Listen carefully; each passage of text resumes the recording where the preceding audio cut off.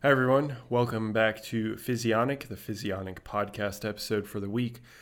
Today, I wanted to talk about something that a subscriber on one of my YouTube videos was talking about, which is related to exercise and why doctors don't necessarily talk about actually prescribing exercise as opposed to constantly prescribing pharmaceuticals. So I released a video, I think either this week or last week, talking about how lifting weights can, or not just lifting weights, but resistance training as a whole, that can be calisthenics as well, or using elastic bands, whatever you want to use. Any sort of resistance exercise is going to lead to changes, positive changes in your cholesterol numbers. So decreases in LDL, increases in HDL, all that good stuff. Now, this subscriber was more just commenting in general, but it got my wheels turning up in my head talking about why don't doctors prescribe exercise over pharmaceuticals? And while I certainly don't hold the mentality of the pharmaceutical industry is always doing everything bad, there are plenty of positives that you can look for if you actually try and look at it from as unbiased a position as possible. And on the flip side, of course, that if the total control were in the pharmaceutical industry's hands, people would be far worse off in many different ways. No doubt about that. But why don't doctors prescribe exercise? Well, I think it comes down to two primary reasons, and it's not any sort of conspiracy theory or anything of that nature. I think for the vast majority of doctors, I'm never going to generalize, but for the vast majority of doctors, they want to do the right thing. They care about their patients, and I'm not going to go into our healthcare system or anything of that nature, which has its limitations and, of course, its positives as well. But the doctors themselves, the human beings that have gotten a medical degree, are really trying to do the best that they possibly can in the limited time that they have. But when it comes down to prescribing exercise, I think that one primary point is that they're just uneducated. If you ask most physicians, depending on which university they went to, they probably only got one class. And I mean one lecture. I'm not talking about one course, as in they took a 3 to 4 semester everyday style course. I'm talking about one lecture. So one lecture in an entire week of one day of nutrition information. So they don't know very much about nutrition. They just go based off of the basics. Or if they've self-educated, that's fantastic as well. But I imagine that a lot of their focus isn't on exercise either. So while they are certainly aware that exercise has its benefits, they don't necessarily think of it as the first line of defense. Especially, we think of exercise as preventative, but it can certainly also be curative as well. And I think a lot of physicians don't necessarily think that way. And that's not necessarily their fault. It's just the way the education system is set up, or they just haven't focused on it, or they just have been bogged down with so much other information. Because when you do go into medical school, and I'm experiencing that right now, you are just thrown to the wolves. I mean, there's just so much information that they have to get everybody on the same page. And it is a massive, massive amount of information that you have to stuff into your cranium.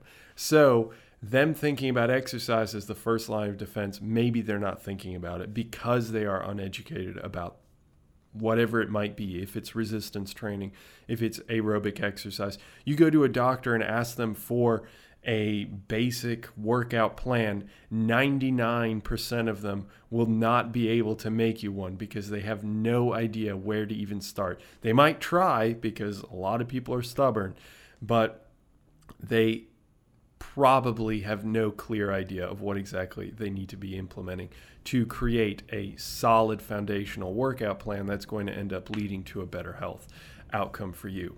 So that's the first reason. I do think that a lot of doctors are uneducated unless they educate themselves or they go to a particular university that does put a little more focus on it. The other one is that they do talk about it. Like, they talk about prescribing exercise, and it's not the doctor's fault. Like, the doctor, one, they have a limited amount of time to actually talk to you, 15, 20 minutes after you've been in the waiting room for 3 hours, right? But even after that, they don't have, some of the best doctors will call you and check in on you. That's a fantastic doctor. That's great to see. But they're not going to go to your house and make sure that, 3 times a week that you go exercise, or that you lift weights, or that you're lifting weights properly, unless you have, a celebrity doctor that's also your trainer or whatever it is. If you're making multi-million dollars, then maybe that's the case for you. But for most individuals, that's not the case. So the doctor is going to tell you, yeah, maybe try exercising a little bit.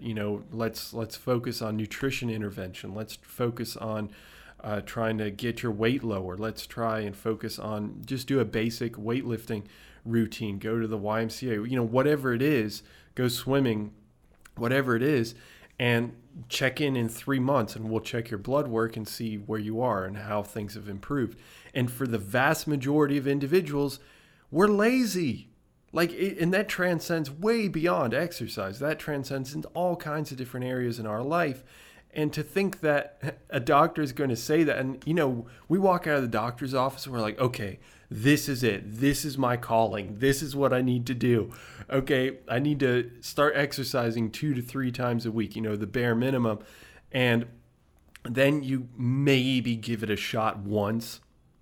Or you just completely throw it off, and you completely brush it off, and you don't end up doing it for those whole 3 months.